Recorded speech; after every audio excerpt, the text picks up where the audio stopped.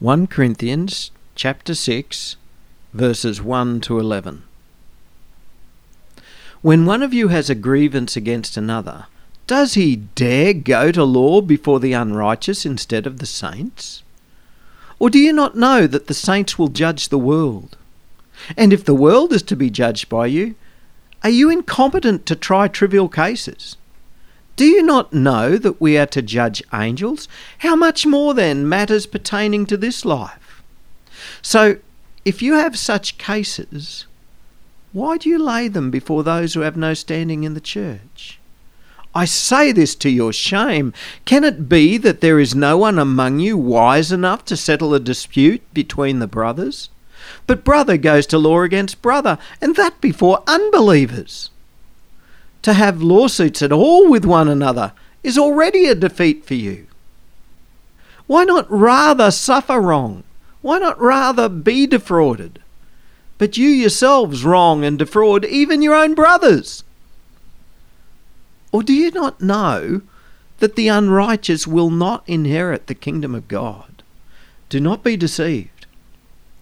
Neither the sexually immoral, nor idolaters, nor adulterers, nor men who practice homosexuality, nor thieves, nor the greedy, nor drunkards, nor revilers, nor swindlers will inherit the kingdom of God.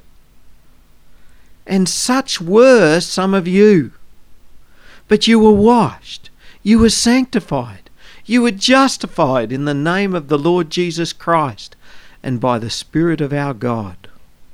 In 2002, the Sydney Morning Herald carried a story, "Church Not Liable for Lord's Early Fallers."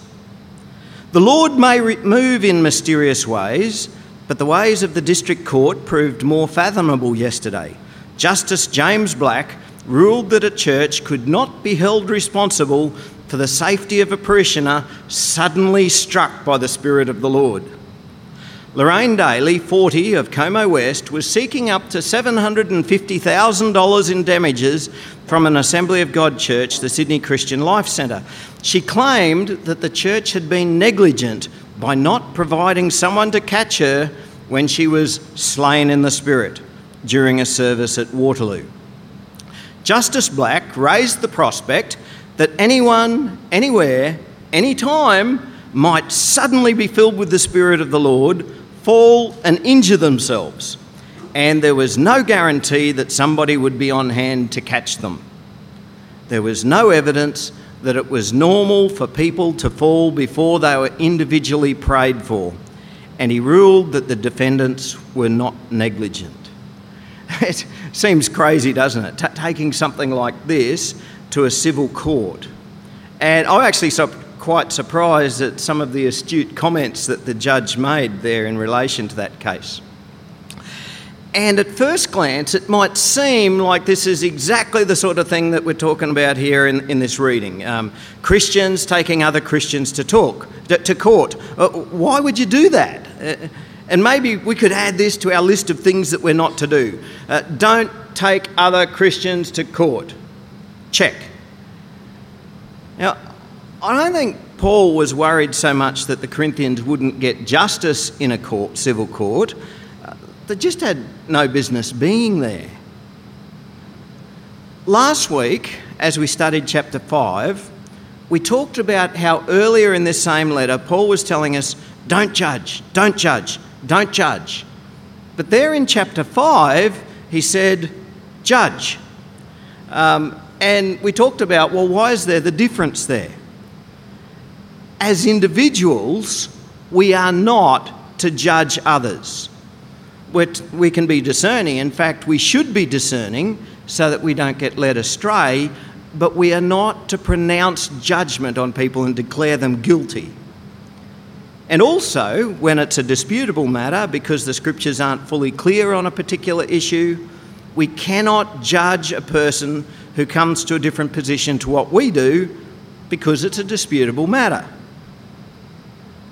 But to the Corinthian church, as a united body, they were being told to judge a wicked person and to put him out of the fellowship because what he had done was indisputably outrageous. It was blatant, he was unrepentant, and there were no grey areas with the issue at hand. And so the church, not an individual, the church were told to judge the man and put him out of the fellowship in the hope that he would repent. And we talked about it. It's sort of like sending a kid to a naughty boy corner. We send them there in the hope that they'll repent and turn back to God. Now, Paul carries on a similar theme here. As a church, there should be enough corporate Holy Spirit-inspired wisdom to settle disputes between its members within the church. So while individuals mightn't be able to settle their own disagreements between each other, surely the church could appoint some wise people to arbitrate. And so he's saying, do you dare to take your disputes to the civil courts to be heard by the unrighteous? Why wouldn't they be heard by the righteous, the saints, instead? Now, wouldn't it make more sense for the settling of disputes between Christians to be done in the church and by the church? Well, why is that? Is it because we don't want to air our dirty laundry for the whole world to see? No, I don't think that's the issue at all. In fact, Jesus has always tells us very, very open, don't try and hide things. Things should be brought out into the light. I think it's because Christian values are very different to the values of the world. The civil courts can quite capably hand down a worldly judgment, but what is that to do with us? Apparently, as Christians, when Jesus returns, we're going to be judging the world. We're told that we're even going to be judging angels. Surely a dispute between two Christians shouldn't be too hard to settle. If only there were a few wise people in the fellowship who could deal with it. But even this is a secondary issue. We haven't yet dug down to the root of the problem that was plaguing this church. What could possibly possess a church that it would come to a state where its members were litigating against each other? From this letter to the church in Corinth itself, we already know that there were some within that church who saw themselves as being very wise. Sort of a bit like Yogi Bear, smarter than the average bear. Thinks he's a bit better than the average bear. It seems that there were those there who thought that they were spiritually superior. Now, there were factions within the church, and it's pretty obvious that these factions were making a big deal out of either suspect or debatable theological issues. So they made a big deal out of these debatable issues, but when it came to some of the important stuff, like how they behaved and how they related to each other, they were quite willing to just throw out or completely neglect some of the most basic and foundational teachings of Jesus. 6 times in chapter 6 and 3 times in the 11 verses that we read this morning, Paul says, do you not know? That's like saying, you lot should know better than this. You should know better than to behave like this. And you know what? I've seen it, and I bet you have too, when a dispute between 2 people in a church or between 2 factions in a church, and often it's a dispute over some kind of debatable matter, and they're both arguing from a point of righteousness, and yet they get so bitter and so divided and so strong for their position, and in doing so they neglect some of the most basic and foundational teachings of Jesus. Teachings like love one another, love your enemies, pray for those who persecute you. If anyone slaps you on the right cheek, turn to him the other also. If anyone would sue you and take your tunic, let him have your cloak as well. If you forgive others their trespasses, your heavenly Father will also forgive you. But if you do not forgive others their trespasses, neither will your heavenly Father forgive your trespasses. The root of the problem in their church, well, they were neglecting some of the most basic and foundational teachings of Jesus about how disciples of Jesus should live and relate to one another. Paul said in verse 7, To have lawsuits at all with one another is already a defeat for you. You've already failed. Why not rather suffer wrong? Why not rather be defrauded? You can see what's happening here, eh? They were standing up for their own rights. When someone did them wrong, they would retaliate. But that's not the way of Jesus. That's how the unrighteous behave. He said, you yourselves wrong and defraud even your own brothers. You know what I thought of when I read that? You know how some businesses, they have a little fish symbol, fish logo on their business card or on their thing saying, hey, I'm a Christian, by the way. And yet I've heard so many examples of Christians who have chosen to utilise a certain business because they've seen that fish symbol there and they've got to be a brother in Christ. They're going to be good, they're going to be honest, they're going to do the job good. But the work that they've performed has been dodgy, or they were dishonest or unscrupulous in their dealings.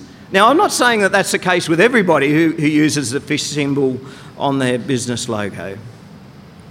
But sometimes those who claim to be Christian aren't at all the honest dealers that we expect them to be.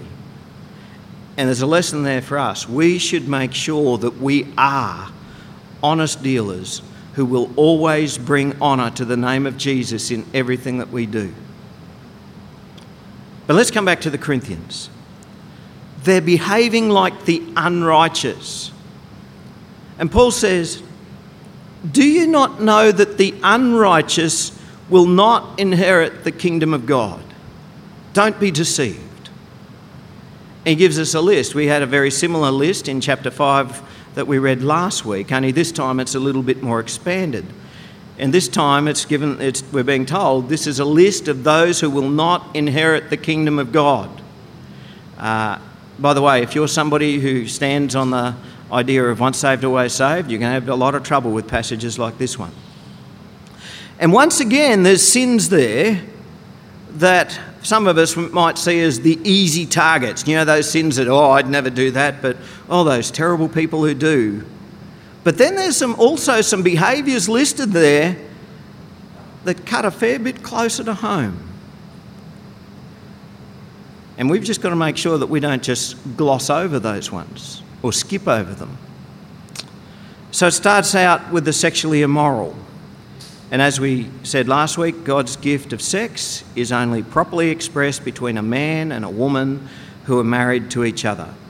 Biblically, everything else falls under the heading of sexual immorality. And the sexually immoral do not inherit the kingdom of God. And some people might say, well, there's the easy target. Then there's the idolaters. An idolater is anyone who worships something other than God. And the adulterers and the practicing homosexuals and the thieves and those who are greedy. By the way, the word there, thieves, it could even be the simplest thieving, taking the biros from work to home or whatnot. Those who are greedy, that probably cuts pretty close to home. Drunkards, there's probably a fair bit of that around Christmas time. None of these will inherit the kingdom of God. Then there's the revilers. Can anyone remember from last week what a reviler is? Anybody remember? A reviler is someone who is well known for uttering bitter complaint. Someone who speaks with disdain. And they say the most horrible things. It's someone who speaks abusively, with scorn or criticism. And a person who is known for reviling will not inherit the kingdom of God. And nor will a swindler. That's someone who clutches for what is not rightfully theirs. These are all behaviours that exclude from the kingdom of God. And Paul says, such were some of you. God doesn't only save the good people, God is very good at saving bad people. And what a testimony it is to the mercy of God that in that church in Corinth, God had saved the sexually immoral, he'd saved the idolaters and the adulterers and the practicing homosexuals, he'd saved the thieves, the greedy, the drunks, those who speak abusively with criticism, and the swindlers. And such were some of you. But you were washed, you were sanctified, you were justified in the name of the Lord Jesus Christ by the Spirit of our God. The Christian church is not a place where those who started out good get together to enjoy each other's innate goodness. The church is a gathering of people who started out bad, rotten to the core, but we've been washed. We've been made holy. We've been made righteous and justified in the name of the Lord Jesus Christ and the Spirit of our God. We were evil. I was evil. You were evil. But not anymore. But don't be deceived. We were unrighteous. That was our old self. But we've been born again. Don't go back to that old, unrighteous person again. But that's exactly what the Corinthians were doing. They were even defrauding each other. They were standing up for their own rights. They were retaliating. They were taking each other to court. You know, a lot of those behaviours, it's all about being self-centred. Selfishness, self-gratification, self-satisfaction, standing up for my rights. That's the world's way. Self-centred and retaliatory. The way of the cross, though, stands in stark contrast to this. It's the way of forgiveness, love for one another. It's giving up of my own rights, self-sacrifice. You know, even if only a few Christians in a church begin to neglect some of the most basic and foundational teachings of Christ, it affects the whole character of a church. Relationships break down in the most appalling manner. And in the extreme, it can even degrade to such an extent that legal action is something which is happening between its members. But when we live by the Spirit, actually being the holy ones that we're saved to be, and holding firm to the most basic and foundational teachings of Christ, that's when we're actually living like the disciples of Jesus that he calls us to be. Jesus said to his disciples one day, "A new commandment I give to you, that you love one another. Just as I have loved you, you also are to love one another. By this all people will know that you are my disciples, if you have love for one another." Let's pray. Lord Jesus Christ, we thank you that you have saved us and sanctified us and justified us in your name. Lord, you have saved us from our unrighteousness, but as we examine ourselves, we have to confess that at times we've totally neglected some of your most basic and foundational teachings of how to relate to each other. Lord, do your work in each of us. Do your work in me as an individual. And do your work in us as a church. That we would not be a people who retaliate, but that we would be a people who forgive. That we would never become a people of bitterness, but that we would become a people characterised by love and peace. That we would not be a people who stand up for our own rights, but that we would be a people who are willing to suffer wrong, a people who would rather be defrauded, to be a people of self-sacrifice, because by your Holy Spirit, your way becomes our way. In Jesus' name, amen.